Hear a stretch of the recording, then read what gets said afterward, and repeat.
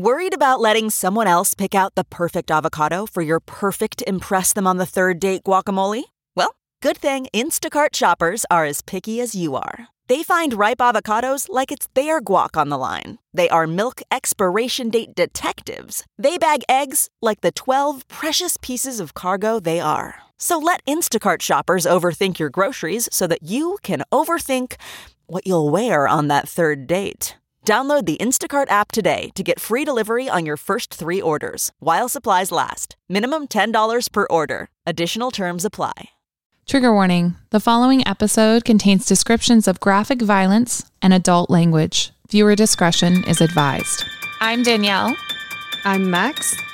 And each Wednesday, we crack open a bottle of wine and dive into some thrills, chills, and spills. This is Innocent Till Tipsy. I had never heard about any of this. It wasn't until we were looking at our Child Star episode that I started, I was on the phone with my mom reading through the script, and she's like, oh my God, there's so many more. And she even listed off, Jodie Foster was a prostitute in that movie Taxi when she was 12 years old. Oh, yeah. So I was like, okay, I want to know what that's about. So I Googled Jodie Foster, and it says the John Hinckley incident. And I was like, so there's an incident. Okay. Well, this is it. There's an incident. So I hadn't heard about this. Obviously, I had heard about the assassination of, the assassination attempt of Ronald Reagan back in 1982. Yeah. So let me just set the mood for you, okay? On a drizzly March afternoon in 1981, President Ronald Reagan was leaving the Hilton Hotel in Washington, D.C., when a voice rang out from the onlooking crowd. President Reagan, President Reagan. As the president turned in the direction of the voice calling him, 6 shots rang out. The first bullet tore through the brain of Press Secretary James Brady. Oh my God. The second, I know. I didn't know this much about it. I didn't know either. Ringing a little bell, I knew the attempt, but... Yeah, and I've seen the video because there is a video of this, just the actual assassination of JFK's brother. But yeah. The second bullet hit policeman Thomas Delahanty in the back. The third overshot the president, hitting a building. The fourth shot hit Secret Service agent Timothy McCarthy in the chest. Okay, I've seen that. Happen. Yeah. Yeah. The fifth shot hit the bulletproof glass on the president's limousine. And the sixth and final shot actually did hit the president in the chest, grazing his rib and piercing his lung just inches away from his heart. I didn't know he was actually struck. I didn't know that either. No. So within seconds, he's actually spitting up blood, which I've always heard is a death. Because your lung. Yeah. Mm-hmm. So his limo speeds towards George Washington University Hospital, where he went immediately into life-saving surgery measures. So this entire event, as I said, it's caught on camera. You can see the Secret Service members, the police dodging, wrestling the culprit to the ground. Over the years, I'd seen all these reports of this event. I've seen that video countless times, I feel like maybe this is my age showing here. I never knew about Jodie Foster's accidental involvement in this. No, I didn't know this. Yeah. So the person, John Hinckley Jr., who tried to assassinate the president, he became obsessed with child star Jodie Foster's film Taxi Driver, where she portrayed a child prostitute.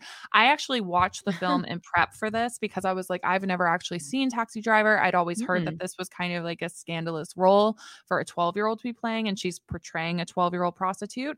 I watched it. Last week we talked about Brooke Shields and how her mother had put her in I think it was Baby Doll or something, that horrible movie where they had said it was basic child pornography. I don't think Martin Scorsese's the Island one. The Island one, but there was another one where she portrayed a child prostitute. I got you. Okay, yeah. There was another one, yeah. So I don't think it's like that at all watching Taxi Driver. There wasn't really any scene where I was like, oh, this is too much. And maybe Jodie didn't know fully what she was portraying as well. She wasn't dressed too provocatively either. A lot of wasn't so scandalous. Yeah, it wasn't bad. So I just thought it was interesting though, as we went from the child star and parents taking advantage of their kids into this. But the assassination attempt was all in the hopes of getting Jodie Foster's attention. That's why he did it. He wanted her attention. What? after years of stalking, calling, writing notes to her. Yeah. Like, this is going to get you good attention. This is going to get you, like, blacklisted to never come near her ever. I'm telling you. For any reason. I know. I never knew this kind of like mental illness was the driving culprit at this whole event. So Whoa. I know. His last letter to Jodie before he attempted to kill the president read as follows. Dear Jodie, there is definitely a possibility that I will be killed in my attempt to get Reagan. It is for this very reason that I'm writing this letter now. As you well know by now, I love you very much. Over the past 7 months, I've left you dozens of poems, letters, and love messages in the faint hope that you could possibly develop an interest in me. Although we talked on the phone a couple of times, I never had the nerve to simply approach you and introduce myself. Besides my shyness, I honestly did not wish to bother you with my constant presence. Yeah, please don't. He didn't do a good job of that because he was stalking her. Yeah, no, why? These poems, the calls. Yeah. Your constant present is constant. So it is constant already. Could it be worse? Could it be any worse? I know the many messages left at your door and in your mailbox were a nuisance, but I felt like it was the most painless way for me to express my love for you. I feel very good about the fact that you at least know my name now and how I feel about you. And by hanging around your dormitory, I've come to realize that I'm the topic of more than a little conversation, however full of ridicule it may be. At least you know that I'll always love you, Jodie. I would abandon the idea of getting Reagan in a second if I could only win your heart and live out the rest of my life with you, whether it be in total obscurity or whatever. I will admit to you that the reason I'm going ahead with this attempt now is because I cannot wait any longer to impress you. I've got to do something to make you understand in no uncertain terms that I'm doing all of this for your sake. By sacrificing my freedom and possibly my life, I hope to change your mind about me. This letter is being written only an hour before I leave the Hilton for the Hilton Hotel. Jodie, I'm asking you to please look into your heart and at least give the chance with this historical deed to gain your love and respect. I love you forever, John W. Hinckley. Obviously mental illness was to say, I don't understand why this, if he thinks he might die or get arrested, how is he going to win her heart? Mental illness is a strange little thing. I am telling you, like, I read that and I was like, holy bananas. Can you imagine if you open that letter, you're like the assistant that's like, shit. Yeah. like, fuck. Anyone got the number for the FBI, Secret Service, anyone? Yes. So, wow. Before we dive into this, and I do want to say before we even like get into the wine, he's free now, which I didn't know that was a thing, that you could almost kill the president and they get ever out. let you go? Yes. Although it's a good thing because, like, yes, he's obviously very mentally ill. Now, this has been a controversial topic of whether him being released is a good thing or not. Like, that's something we'll definitely discuss and touch on because, as of right now, he has there's no restrictions on him anymore. And that's why this is very timely news, actually, because just this June, all of the restrictions on him, monitoring his medications, where he is in the world, although I'm sure the Secret Service always knows where he is. Yeah. But he is just a free man now. He's trying to promote his music career right now, selling concerts and I know. That's an interesting hook. A very interesting hook. So before we get into his obsession with, and it's weird because I feel like it's like an obsession with underage Jodie Foster, but he's pursuing her when she's an adult because at that point in time, she's already at Yale. Anyways, before we get into that, let's talk about the wine that we have today from our friend Naked Wines. Yes, I'm so excited for this. I had to open it because honestly, I just wanted to smell it, and it smelled like this whole room smells great now. So I'm just gonna do one more rosé because I love spooky season, but I'm also sad to say goodbye to summer. So, but this would go good anytime. I haven't tried it yet though. I waited. So this is from our friends at Naked Wine. Sorry, I know you can't see this very well. It's Patrice Grasset. I think I'm saying it hopefully right. It's French. So, I read a little bit about it. It's a 2020 rosé. I believe it's like a limited edition because when I was reading some reviews, there's people that are like, "Oh, I wish I could grab another bottle." I know. Sorry, I'm going to enjoy it for you. It's normally $25. We've talked about this before. They have amazing deals. So if you're an Angel, you get a discount. Normally $26. Angel price $10.99. So exciting. Yeah. Yep. And as I mentioned, it is from France, and the winemaker was really cool. It was cool on Naked. You can leave a review about your wine. If you don't like it, you get a full refund, and they'll hopefully pair you with something that's more to your taste. But it was really cool to see the winemaker, Patrice himself, was responding to the reviews, like even good ones, bad ones, whatever. Like he's like, bonjour. And it was really cool to see. It was even like 3 days ago. Yeah, like some people love it. Some people are maybe not rosé people, but again, through Naked, you can just swap it out for something you might like better. And I'm excited to try it. So that's what I have. What do you have? Excited. I think this one's cute. It's called Rabbit and Spaghetti. Kind of makes me hungry though. We're getting near lunchtime, and I'm like, oh god, I wish I could have some actual spaghetti with this. It's we are morning drinking. We always are morning drinking. Yeah. So it's a 2020 bottle. It's the Angel price is $16.99, but the regular is $21. So it's definitely a deal on Naked Wines. I know. It is a bronze winner. It's like an Australian award-winning wine. So I'm really excited to try it. It is the Barossa Valley Shiraz. But it seems like it's got a mixture. Like it says Cabernet Sauvignon is 52%, Shiraz 44%, and Malbec 4%. We love Malbecs too. Oh, I would love that. I know. So it's kind of like a blend. I'm excited to give it a shot because I just love my reds. I'm never a rosé kind of girl. I'm excited for the fall. But yeah, and it says that this bright complex red is bursting with fresh red fruit flavors from ripe cherry and juicy raspberry. So I'm not sure if this will be on my taste level because I'm more of like I like fruity. Yeah. But we'll see. We'll give it a shot. Yeah. Pour some. Oh, yeah. You're way ahead of me today. Oh, we'll go a little bit more. Why not? Oh, it smells good though. Cheers. Cheers. It's because it's the morning. Every time I'm always like, whoa, that's shocking. That's why I think I picked my rosés to go first. I was like, it's 10 a.m. It's a rosé. Santa's coming to town. Oh, I like it. I definitely read, and this is very true. It's not as sweet. Mine's not as sweet. So if you like sweet rosés, not for you. But well, I'd probably that's probably why I like it too. Yeah, that's why you might like this. Yeah. Yum. Mine's supposed to be black, blueberry, raspberry aromas. Yeah, like I said, the whole room smelled like aromatic. I don't know, smelled like rosé. I think I'm gonna like just slightly sip this one today because I love it.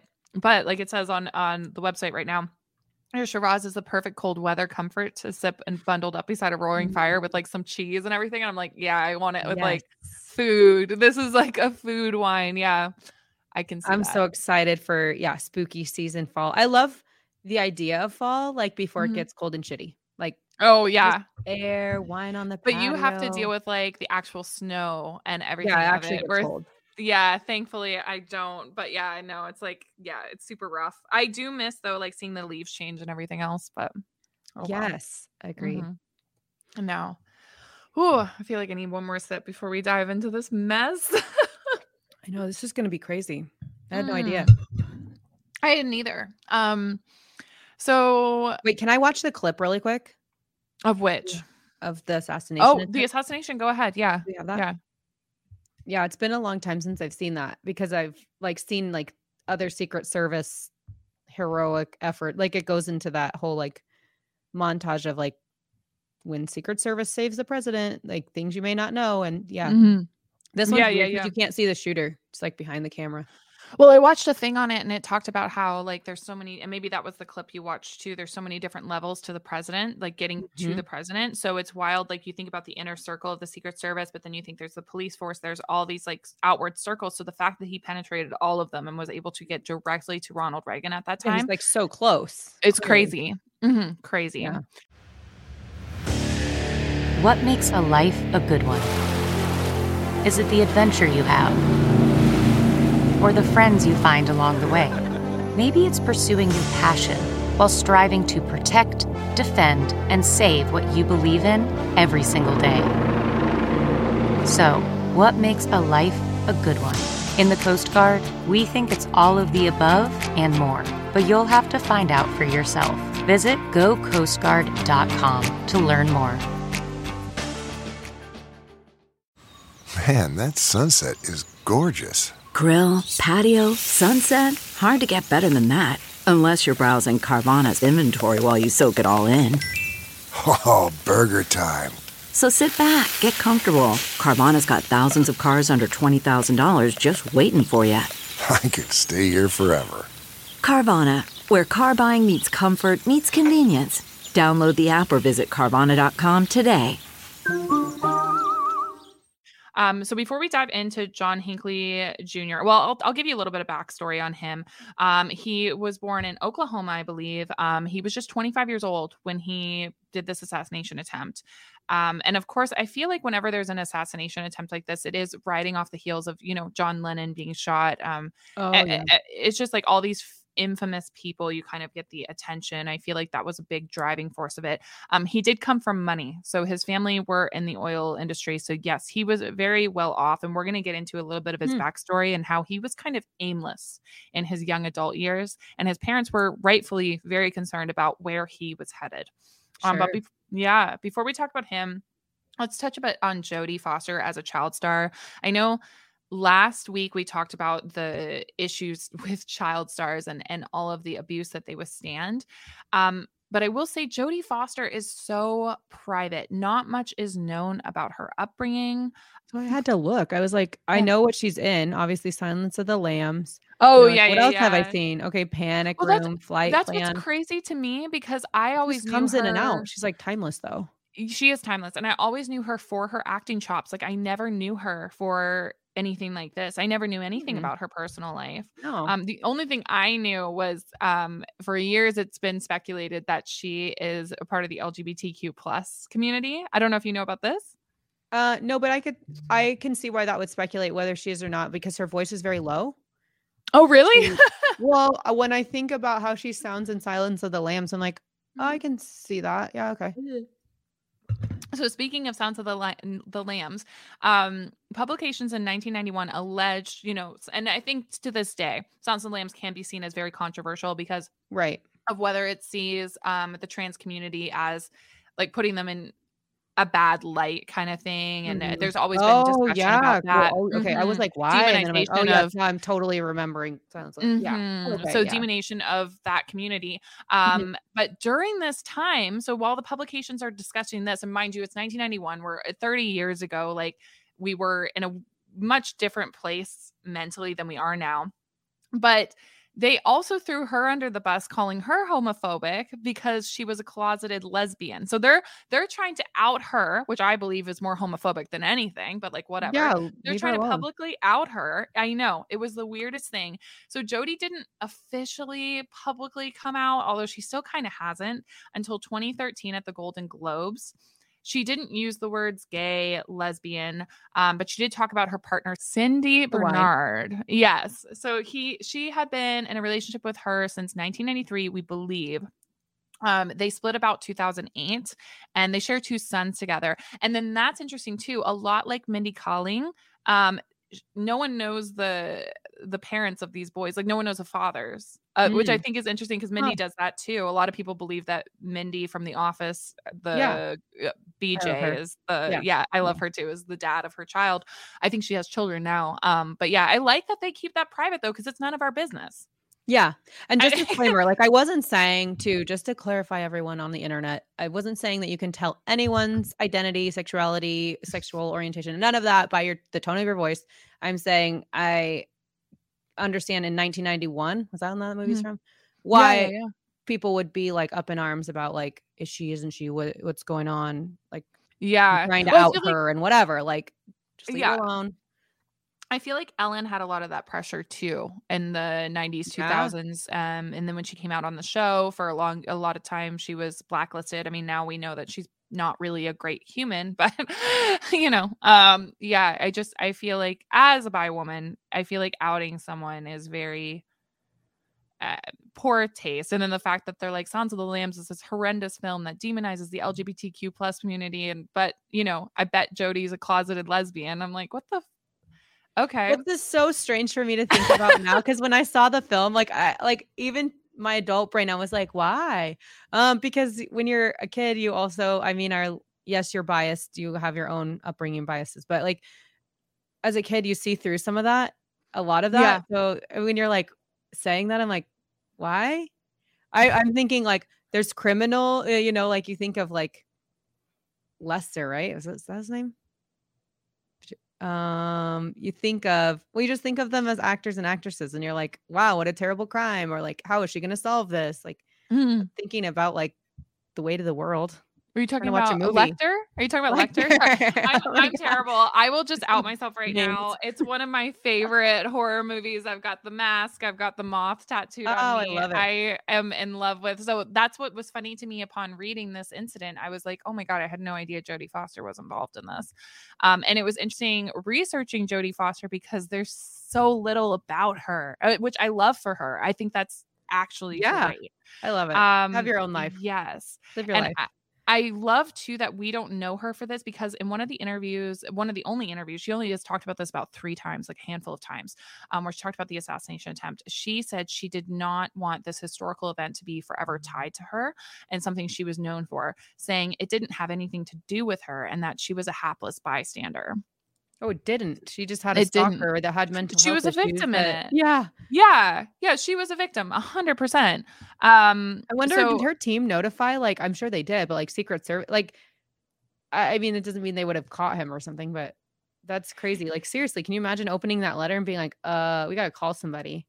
So it's interesting to me. There's a lot of things with stalking that is just not taken seriously, and we're definitely going to share.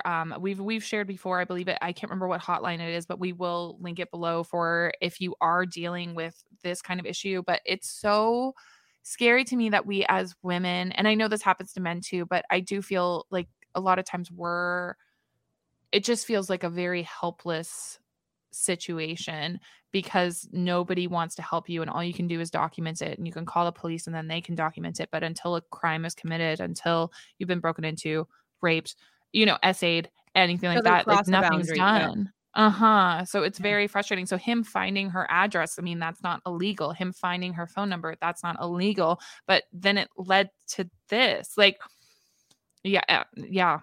Oh, I just meant, I'm sure the president wants to know about threats on his life, but I'm sure they're made like hundreds of times every day. I don't know if that letter was received. So we're going to talk about what Jodie felt that day. Yeah. So I don't know if Jodie received that letter, because Jodie talks about one of the only instances. She wrote an article for GQ and she talked about that day. So we're going to read a little excerpt from what she felt immediately after finding out the president had been assassinated, all of that. But yeah, Jodie began her career at a very young age, only 3 years old, child model. And then I thought it was so funny. She made her acting debut after her brother was taken to an audition, but the casting people saw her. That's crazy. So poor brother. I know. Swiped his Get out of here. Go to the car. She started to appear all over television shows. I mean, Disney, she was in the original Freaky Friday. Oh, yeah. Cool. So she became famous in and of her own right. She's an amazing actress. I think she will always be known for that. She, at the time though, by 1980, she had decided that she wanted to just blend in and not be a part of acting. She said she thought that acting was an unintelligent, thing to work in. She didn't want anything to do with it. And so she tried to blend in at Yale University. That's where she went for school. So she's just, I know. Smart. And at the time, she wanted to be completely anonymous. She just wanted to be with her friends. She was trying to figure out herself. And now she says that she feels like she was stupid, and that obviously acting is a very necessary role. She definitely went right back to that, right? But it was something she didn't really even want to be a part of at that point in time. She didn't know what she wanted to do, and she was just trying to explore herself. I really resonated with that, because I remember my first couple of years at university. You guys call it college down here, but my first couple of years at university, you do. I always get the weirdest looks of like, yeah, I went to St. Thomas University in Fredericton, and yeah, University. It's because not all places are universities. But what? Okay, can I ask for the specifics on that? Like, I don't know either. Okay. I never know because I'm always like, I don't know. We in Canada where we went, we called it university. So yeah, I got Bachelor of Arts. But not that that's like a big deal. I don't know. I'm sure somebody knows, but yeah, there's all kinds of different schools, but higher education we just call college for the most part. So in an interview with 2020, years after the incident and everything else, Jodie said that she felt like she had tricked herself into believing she was anonymous by that point in time on campus. So she thought, she had just had her friends group, nothing else. But by then, John Hinckley Jr. had become obsessed with the movie Taxi Driver and had already been stalking 18-year-old Jodie. She was only 18 at this time. He was 25. Ew, that's crazy. I know. So John Hinckley Jr. was in search of the all-American dream after driving aimlessly through 2 years of college in Texas. He decided to pack up, make his way to Hollywood because he wanted to pursue a career as a singer-songwriter, even though he had little to no musical education. You know who this reminded me of? I don't know if you can think of it. Charles Manson. Charles Manson did this exact same thing. Oh, yes.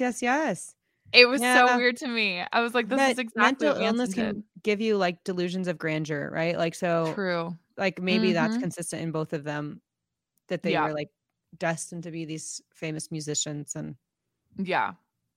So while in Hollywood, he became obsessed with that movie Taxi Driver. He watched it over 15 times, which, side note, I feel like 15 times is not too obsessed. I feel like maybe he watched it more 15 than that. times straight. Did he watch it for 15 hours or like 17 hours straight? I was like, has anyone seen how much millennials watch Twilight? Yeah, it was like, I've watched a lot of movies a lot of time, like favorite movies, like many times, but yeah. I was trying to think of how many times I've watched Silence of the Lambs and not stalked Jodie Foster. It's like I have watched Silence of the Lambs an awful lot. And I even wrote an entire, in school for criminology, I went to criminology and film. That was one of our classes, one of my favorites. And I wrote like a 20-page dissertation on this entire fucking film. So I'm like, I know that movie backwards and forwards. I feel like 15 isn't a stretch. No. I don't know. Oh, man. So he became obsessed with the main character, Bickle, who was Robert De Niro, played by Robert De Niro. Have you seen the movie Taxi Driver? No. Okay, so let me summarize it for you. So basically, the long short of it is it follows a taxi driver. Wow, what a wild time, Robert De Niro. And he's a previous Vietnam vet too, so he obviously has had a lot of trauma going on and everything else. He shows a lot of disdain for New York City. He wants to get the scum off the streets. He even talks to a political figure about how, like, this city just needs to be cleaned up. Like, he just has a real issue with other people. And he's violent. Like, he's got some tendencies, right? He gets an obsession for a woman who's working in the campaign trail of a political figure, and he starts to date her, but he takes her to, and I thought this was so weird. You know, those old shoddy, I don't want to like get our video demonetized on YouTube, so I'm trying to think of how to say it. You know, those adult film theaters. Oh, like, yeah. Okay. And they're in New York. Is this in New York? They're in New York. Yeah. Yeah. I know exactly what you're talking about. So on a date, he takes her to one. There's no second date. She's what? No. So she gets up. I mean, she's like obviously too, like, not from that area. She gets up, immediately walks out, and immediately I noticed, I'm like, this is in the crappiest neighborhood ever. Like, you've got, prostitutes on the street. Like, I don't even know what he was thinking doing this. She doesn't know what he was thinking. She's like, I can't believe you would take me here. Anyway, she goes back. So it's disturbing to me. For the majority of the movie, I was very disturbed by his character, obviously. Yeah. And I couldn't understand why someone would find him heroic until the end. So after he's obsessed with this campaign manager, even showing up at her workplace and everything else, he then soon meets young Jodie Foster's character, Iris. She is this young child prostitute. Her and her pimp get in this fight. The pimp throws him $20 and is like, ignore this. Like, this didn't happen kind of thing. You didn't see it, whatever. So he then becomes obsessed with her. And at one point in time, after he fails to try to assassinate the political figure that woman had been involved with, which that was eerie. The scene where he goes to assassinate this guy. That's weird. Well, it's So like Ronald similar? Reagan's. Yeah, he like based it like the way they're marching, the Secret Service are marching him out, but the Secret Service noticed that Bickle goes to pull a gun, and so they get the guy out of there, so he's safe. So then Bickle decides to go save Jodie and become this like heroic figure for her. He'd already tried to get her out and sent her a letter and all sorts of things to try to get her away from her pimp. She's in love with him. That's what happens to a lot of people. So he shows up, and it all of a sudden turns into a Quentin Tarantino film, I felt like. Like he just starts killing everybody. Oh my. It's very bloody. Okay. Fingers are lost. It was a mess. But in the end, he ends up in, spoiler alert, in the end, he ends up in a coma. And you see all these letters. So there's like newspaper clippings hailing him a hero, trying to save this underage girl from prostitution. Her parents have written him a letter saying, you know, we really want to get more money so we can come back to New York to sit at your bedside. And you don't really know if this is really what happened, like if these newspaper clippings along his hospital wall are from actual real or if it's in his brain that he's hailed this hero. But by the ending, I could understand how someone, especially if they're going through psychosis or something like that, might view him as heroic because he viewed himself as heroic, you know? Yeah. So violence isn't heroic, people, but yes. Yeah. Wow. Yeah. Okay. I know. Yeah. Mm-hmm. So in the months leading up to the assassination attempt, he was aimless, totally aimless. John Hinckley was. His parents were extremely concerned about his future and his mental health. He'd participated in extremely harmful behaviors, even playing Russian roulette. Okay. Yeah. He took a now infamous photo where he held a gun to his head. We can show that. It's part of. I saw him with pictures like with a lot of guns, like in that clip. Yeah. But he had already tried to overdose on his antidepressant medication as well. Like lots of red flags.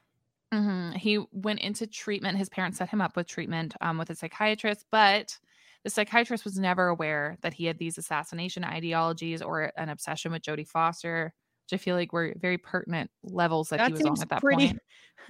That seems pretty like shallow waters for like a therapist. Be like, are you having any delusions? Are you having like, and it's like, no, nothing. Like, no, I'm fine. For them, just tries to assassinate the president. She's like, I had no idea. Like, well, what did you know then? What were you guys covering in therapy? Oh gosh. He told his parents he had enrolled in a writing program that they paid for, of course. And guess where it was? Yale University. Oh my. But he wasn't even enrolled in this. He just had them basically pay his way to get over to where Jodie was. Yes. Now, somehow he found her address. I don't know how. Somehow he found her phone number. I do not know how. And that's crazy. I can't. How scary. Yeah. So especially back then. Mm-hmm. Now he was. It's not like you just Google somebody. No, I feel like that would have taken a lot of effort, honestly. I know. Like, what do you walk around and ask and yell? Like, do you know Jodie Foster? Can I have her number? That's crazy. It is crazy. So he was directory. Sorry. I don't know. I don't know how he figured that out. Like, that's so weird to me that you could just, I feel like nowadays, like you couldn't just, maybe you could just find someone's address in like LA or something, but I feel like, I don't know. But he's a stalker. So I guess he found a way, right? Like, I guess so. So he was too afraid to see her in person though, which I guess was good for Jodie. I mean, honestly, It's amazing that this didn't turn into him killing her. Quite honestly. That's where I thought this would have gone. Yeah. Yeah. So he begins leaving these letters and poems in her mailbox. One of them reads, Jodie, goodbye, in all caps. I love you 6 trillion times. And then in all capitals again. Don't you maybe like me a little bit? You must admit it. I am different. It would make all the difference. John Hinckley. Wonder what she did with these. Do you know? I don't know. I feel like it's all been submitted to evidence, or maybe she threw some of them out. Like I would be so like disgusted by the entire thing. He did have trying to submit it to the university or somebody. Wouldn't she be like, hello, something? It's on your property. I'm a minor. Well, I'm not a minor, but I'm in your care. Well, I don't know if it was seen too. We have to think it's also the 1980s. Right. Were you thinking to, I don't know. Like, I don't know if I'd be thinking it that seriously, And there's 2 recorded phone conversations that he had with her. I'm sure he had more, but there's 2 recorded ones. And you can hear her in the back of one. She's like, can you stop calling? She's like, not you again. Like, yeah, she's just like done with it. She's like annoyed. minor annoyance, but scary But now, yeah, we know. very. Okay, picture this. It's Friday afternoon when a thought hits you. I can spend another weekend doing the same old whatever, or I can hop into my all-new Hyundai Santa Fe and hit the road. With available H-Track all-wheel drive and 3-row seating, my whole family can head deep into the wild. Conquer the weekend in the all-new Hyundai Santa Fe. Visit HyundaiUSA.com or call 562-314-4603 for more details. Hyundai, there's joy in every journey. Okay, picture this. It's Friday afternoon when a thought hits you. I can spend another weekend doing the same old whatever, or I can hop into my all-new Hyundai Santa Fe and hit the road. With available H-Track all-wheel drive and 3-row seating, my whole family can head deep into the wild. Conquer the weekend in the all-new Hyundai Santa Fe. Visit HyundaiUSA.com or call 562-314-4603 for more details. Hyundai, there's joy in every journey. So shortly after his failed attempts to woo him to her, he began taking flights sporadically across the country, and he started stalking President Carter on his campaign appearances. Maybe he's just upset. Was he just like obsessed with the movie? Well, that's it, totality, right? like with assassinations and presidents and Jodie Foster, like all of it. So as he's flying frenetically like across the country, one of his stops was Lincoln, Nebraska, which I thought was interesting. I know. Gotta fuel up. I know, but in Lincoln, he wanted to meet one of the leading ideologians of the American Nazi Party. I don't know where that is. I don't know anything about that. You're not a member. Not a member. Oh God. But this meeting never took place, but I think it's the weirdest thing that he was like, yeah. Gotta go to Lincoln. Yeah. Like, what's his brain? Like, it is wild to me that was like a thought process to like, it just made sense all over the place. Enough to travel, to do it, to go and like, yeah. That's crazy. That's wild. I know. So right before the assassination attempt, he flew home to Colorado on March 7th, 1981. And his father basically told him, if you don't have a job, like I don't know what to do with you. So his father ended up giving him money and just told him basically to get on his way because like it'd be too much. You'd be like, you're going where? Why? What are you trying to do this week? He then was arrested in Nashville airport for handguns in his luggage. Like, there's a lot of warning going on here. A lot of warning. And in the new year, he recorded a very disturbing monologue about not really wanting to hurt Jodie, but he feared he was losing his sanity and was the likelihood of Suicide City was over him if he failed to win her over. So I wanted to read a portion of this. This was in New Year's Eve of 1981, so just a few months beforehand. So he writes, or he says in his tape recorder, excuse me, and he did this like on New Year's Eve. John Lennon is dead. The world is over. Forget it. It's just going to be insanity. If I even get to make it through the first few days, I still regret having to go on with 1981. I don't know why people want to live. John Lennon is dead. I still think about Jodie all the time. That's all I really think about. And John Lennon's dead. We're sort of binded together. I hate New Haven with a mortal passion. I've been up there many times, and New Haven's where Yale is, just by the way. Mm-hmm. I've been up there many times, not stalking her really, but just looking after her. I was going to take her away for a while there, but I don't know. I'm so sick, I can't even do that. It'll be total Suicide City. I mean, I could care less. Jodie is the only thing that matters now. Anything I might do in 1981 would be solely for Jodie Foster's sake. My obsession was Jodie Foster, excuse me. I've got to find her and talk to her some way, in person, something. That's all I want her to know is that I love her. I don't want to hurt her. I think I'd rather just see her not on Earth than being with other guys. I wouldn't want to stay here on Earth without her. Wow. Yeah. There's a lot there. And then blaming the therapist. I'm not blaming the therapist. Just got to throw that disclaimer out there. Mm-hmm.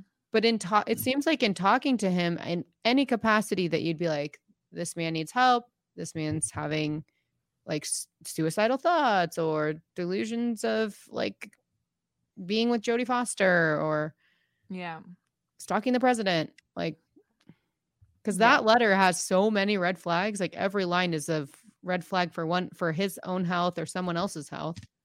Yeah. And there's all these trial excerpts from like the poems that he wrote and everything. Like some of these are so crazy. Like this one's entitled Amen. Jodie isn't plastic, nor does she cry at the sight of me writhing in pain down a gutter and Anna Street, USA, because Jodie will always be Jodie. Don't cry for me, Arizona. The truth is, I brought it on myself in a calculated way and by means which I would positively hurt everyone around me. Like he even wrote a poem called Guns Are Fun. Like there's a lot going on. Yeah. Where do you start with all that? Honestly, like that's, if she were getting this in her mailbox, now we know, like you would be really concerned. I don't know. Maybe she wasn't that concerned. Just more annoying, nuisance, but no, be concerned. This man's got his eye on you. 100%. So he's just 25 years old when he almost kills the president, severely injures Press Secretary James Brady. This damage permanently disabled James Brady. And when he died in 2014, his death was labeled a homicide because of this incident. Yeah. Wow. Secret Service announcing shots fired first over the radio with the codename Rawhide, which I just thought was an interesting little thing to put in here because Ronald Reagan and his acting career and like everything else. Anyways, the public first got the indication that Reagan was okay when his assistant said to the press in a briefing that he complained about the cost of his $1,000 suit as they cut it off of him. Not my suit. I thought it was funny. I read an article that his son had written too about John Hinckley being released, which I'll touch on at the end. And he thinks it's right. His son, Ronald Reagan's son, thinks it is right that John Hinckley is not being monitored. He thinks he's healthy now and is monitoring himself and is aware that he made a huge mistake. But he talked about his father just being a complete jokester, and also that his father forgave John Hinckley. But the thing is his father was not the only victim in this. That's where I like the press secretary Brady, like that is horrific. And I feel like, the president and other people making comments on this, like obviously he had been a victim, but you can't say you forgive like for everyone, you know what I mean? That was involved in the incident. He gets only to speak for himself or his father. Yeah. So the president did recover quickly, keeping his joking demeanor. He left the hospital on April 11th, and he joked as he got into his limo that he needed to go home and have a seat. So that's fine, but the damage was insurmountable. John was arrested immediately. Obviously, he'd been like shaken to the ground. He was like tackled to the ground. Yep. Yeah. Mm-hmm. And he asked his arresting officer if that night's Academy Award ceremony would be postponed because of his actions.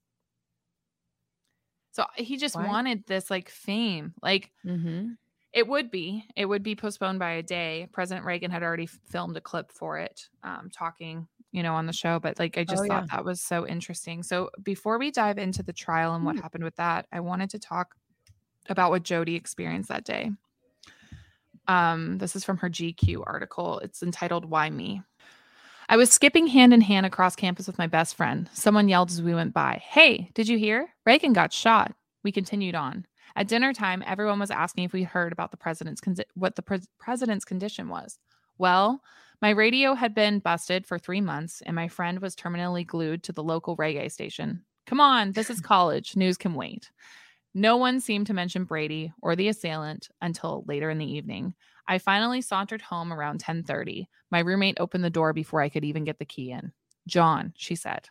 "John who?" "John Hinckley." "What about him? Did he write me again?" "He's the one. I think it was on the radio." "Bullshit. You're imagining this." The phone was ringing. I answered. My dean said, "Don't be upset." He explained that my pictures and my address had been found on the arrested man. I felt tears welling up. Oh, right. Like, this like humanizes it because you think Jodie Foster and you think it's like, but no, like college girl in her dorm hearing, Yeah. I felt tears welling up in my eyes. My body started shaking, and I knew that I had lost control. Maybe for the first time in my life, I was meeting the FBI. I was to meet the FBI in his office as soon as was possible. Give me a couple minutes, I said. I ran to a friend's. I waited for her to get out of the shower. At least 3 or 4 loud boys listened to the news down the hall. They were drinking beer, and I carried on with them for a few minutes, just to prove to myself that I could do it. I laughed and made jokes like a good little actress. Then my friends closed the door and questioned me with a glance. I started to cry, but my tears turned into laughter. I couldn't stop laughing. It was simply too funny, too incredible, too painful, too bizarre. She thought I was going crazy. My laughter was strange and hollow, and I couldn't control it. It was beyond me. My body jerked in painful convulsions. I hurt. I was no longer thinking of the president or the assailant or of the crime of the press. I was crying for myself, me, the unwilling victim. Yeah. Crazy to think like that's how she like reacted and how she found out. Yeah. I just felt it really humanized you. You know, you come home, you know, from school or hang out with your friends and it's like, holy shit, that guy that's been stalking me, like you're kidding, you know? Well, we've all had those moments. Like, I think for me in my lifetime, like you're like 9/11, like you'll always remember where you were. So it's like that moment where the world like shifts because something else monumental happened. And for her, like obviously her name in this and oh God, like her info on his person when he gets arrested is so crazy. Don't tell me that obviously he was stalking her. He was too nervous to approach her, but she would have been in his proximity. Like, oh yeah. Like he would have like been, you know, you watch Me or something and you're like he's like in the next row of books over. He's like in the cafeteria at the table next to you. Like you didn't realize that he's there. Yeah. It's so scary. It's so disturbing. So during his trial, Hinckley's defense team went for the insanity plea. He was evaluated over the course of 4 months. Prosecution psychiatrist said he was sane, you know, and defense psychiatrist. And defense psychiatrist said he was psychotically legally insane, you know. That's just the natural, Yeah, of course. It's a defense. In order to get Hinckley to participate, though, in his own defense, and here's where things get so fucking creepy, like so creepy. He ordered his legal team to get Jodie Foster to testify. He said he wouldn't participate in his defense if she didn't testify. Does she testify? Yes. So his lawyers arranged for her to testify in a closed recorded session before the jury was even selected. It was only between the legal teams, the judge, and John was there as well. Wait, he was there when she testified? Yeah. And when I don't think that would happen anymore. You'd be like, no, we're not like caving to your whims. I don't know. Apparently, when he got the news that she was going to testify, he called his parents excitedly and said, Mom, Dad, I'm going to be in the same room as her. Yeah, he just wanted to be around her. That's why I can't believe they allowed that. Wow, it was crazy. It's really crazy. Yes. So her testimony, though, didn't go as he bargained for. No. So Jodie testified, and she testified on the 1-year anniversary too of the assassination attempt, which I thought was bananas. But she wouldn't even look at him. She wouldn't look at him in the eye, and she didn't even mention his name. So here's a little excerpt from it. Good. Yeah, exactly. Good for her. So now with respect to the individual, John W. Hinckley, looking at him in the courtroom today, do you recall seeing him in person before today? No. Did you ever respond to his letters? No, I did not. Did you ever invite his approaches? No. How would you describe your relationship with John Hinckley? I don't have any relationship with John Hinckley. As she completes her testimony, Hinckley throws a ballpoint pen at her and shouts, I'll get you, Foster. Okay. Oh my. Yeah. Yes.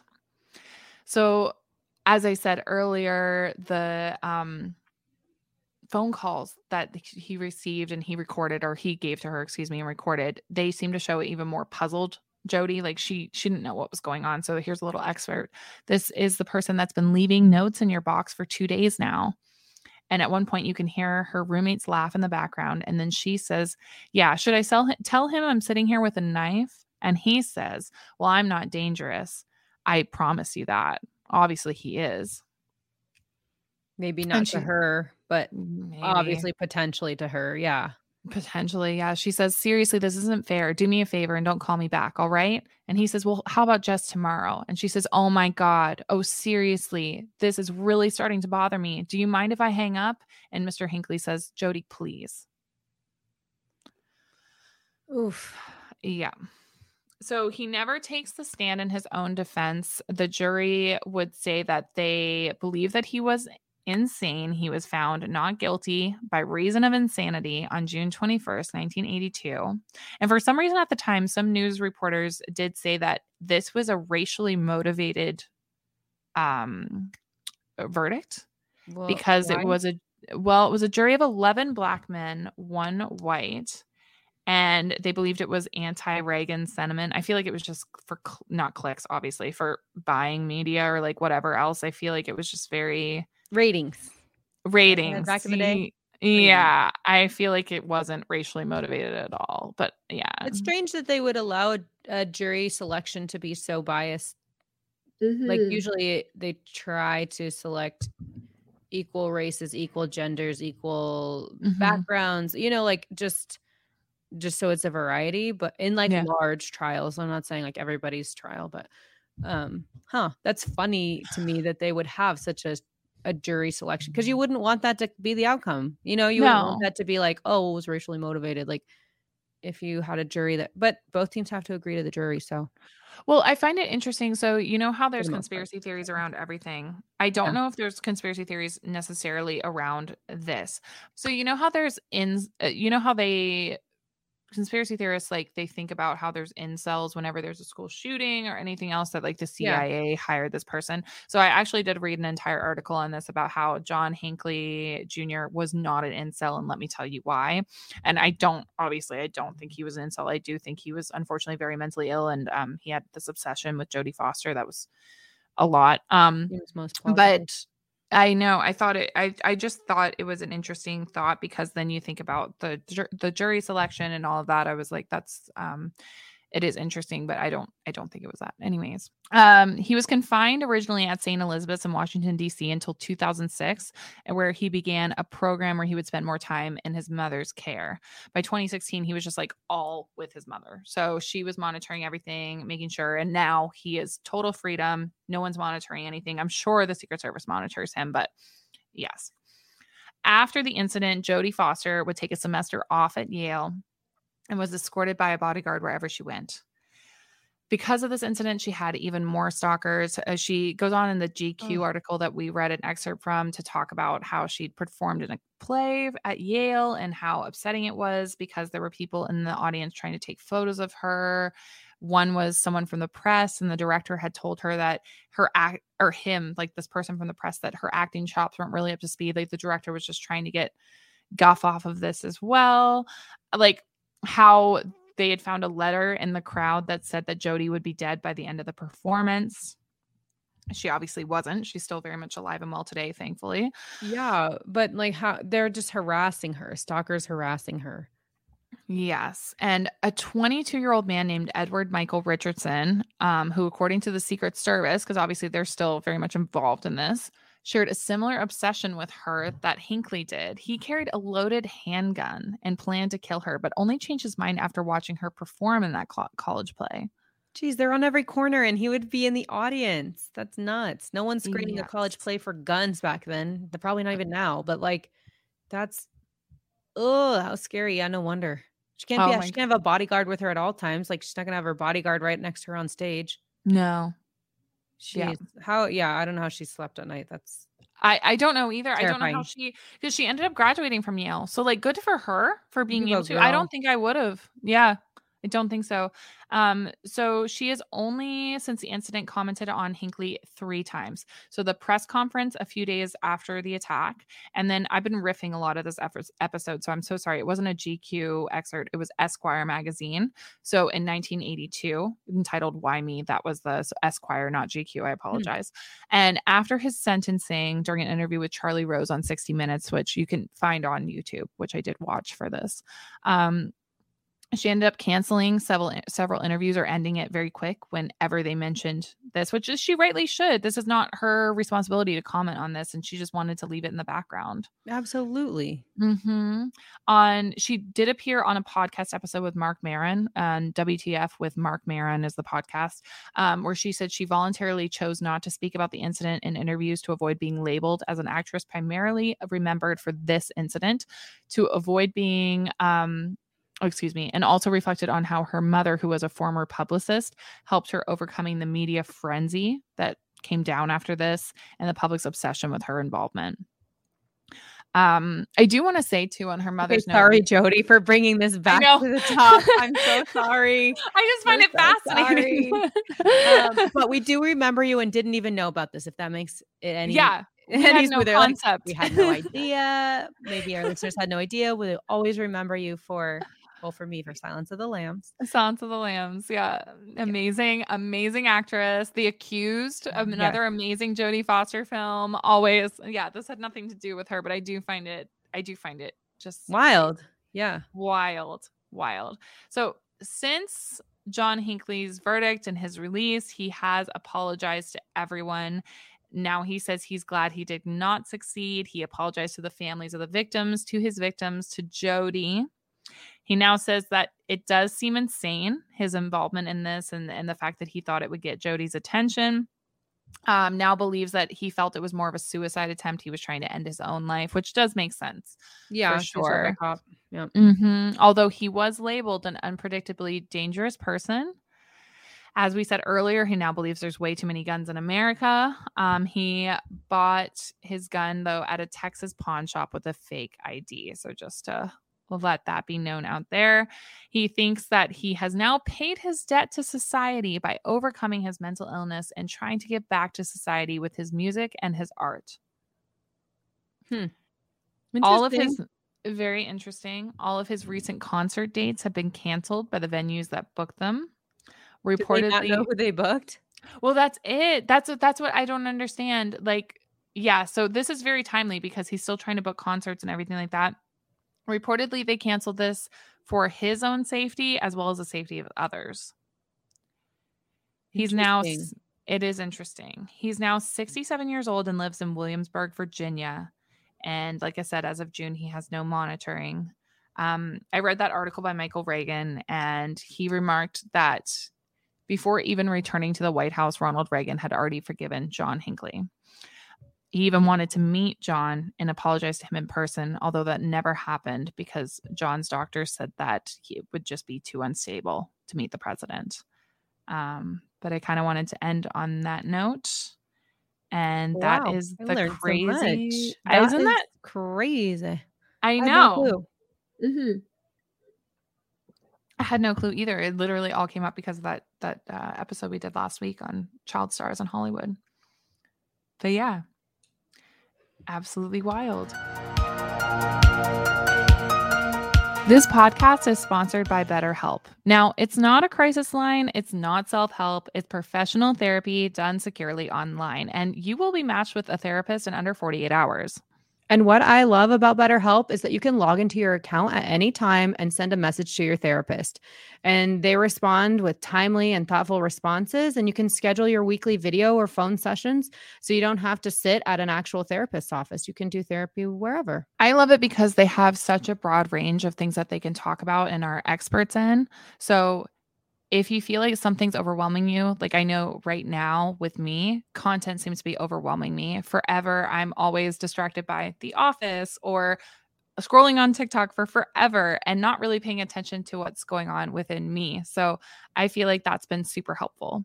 Yeah. And if it's not your match, they'll match you with someone else. So I know I had to try with one therapist and then I switched to another therapist that was a better fit for me. It's also way more affordable than offline therapy, and financial aid is available for those who may need it. Join the over 2 million people who have taken charge of their mental health by visiting betterhelp.com/ITT. That's betterhelp.com/ITT. And BetterHelp has a special offer for ITT listeners. You'll get 10% off your first month if you go to betterhelp.com/ITT. Again, that's BetterHelp, BetterHelp.com/ITT. I'm just realizing, okay, I already after I said, what did I say? Lecter? No. Lester. You said Lester. Like, oh my God. No. Hannibal Lecter. So yeah, so close. Good try. I was so confused, and then I was like, I was trying to think it's like Buffalo Bill, and then I was like, no, Hannibal Lecter is who she's talking about. I know. Anthony Good Hopkins, job. who's also still doing very well. Yes. He posts videos of playing piano and dancing around the house and his cats. I love that he's a cat man, and he could still get it from me anyway. Wasn't her name Patrice though? Patrice.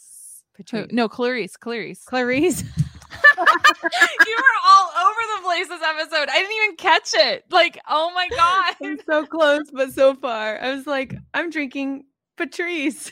You're like, no, Clarice. It's like a knockoff Silence of the Lambs. Oh no. Oh, starring Hannibal Lecter. And catch it. I was like, oh yeah.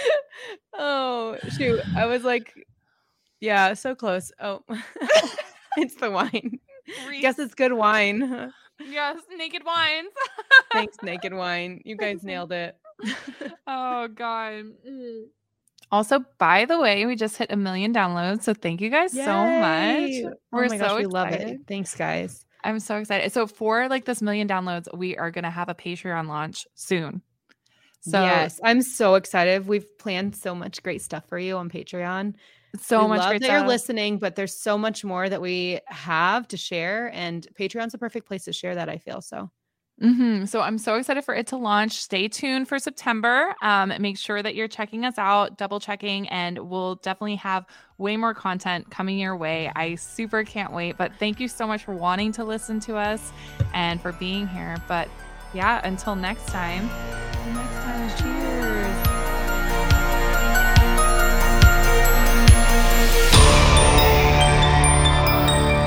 A Huda Media Production.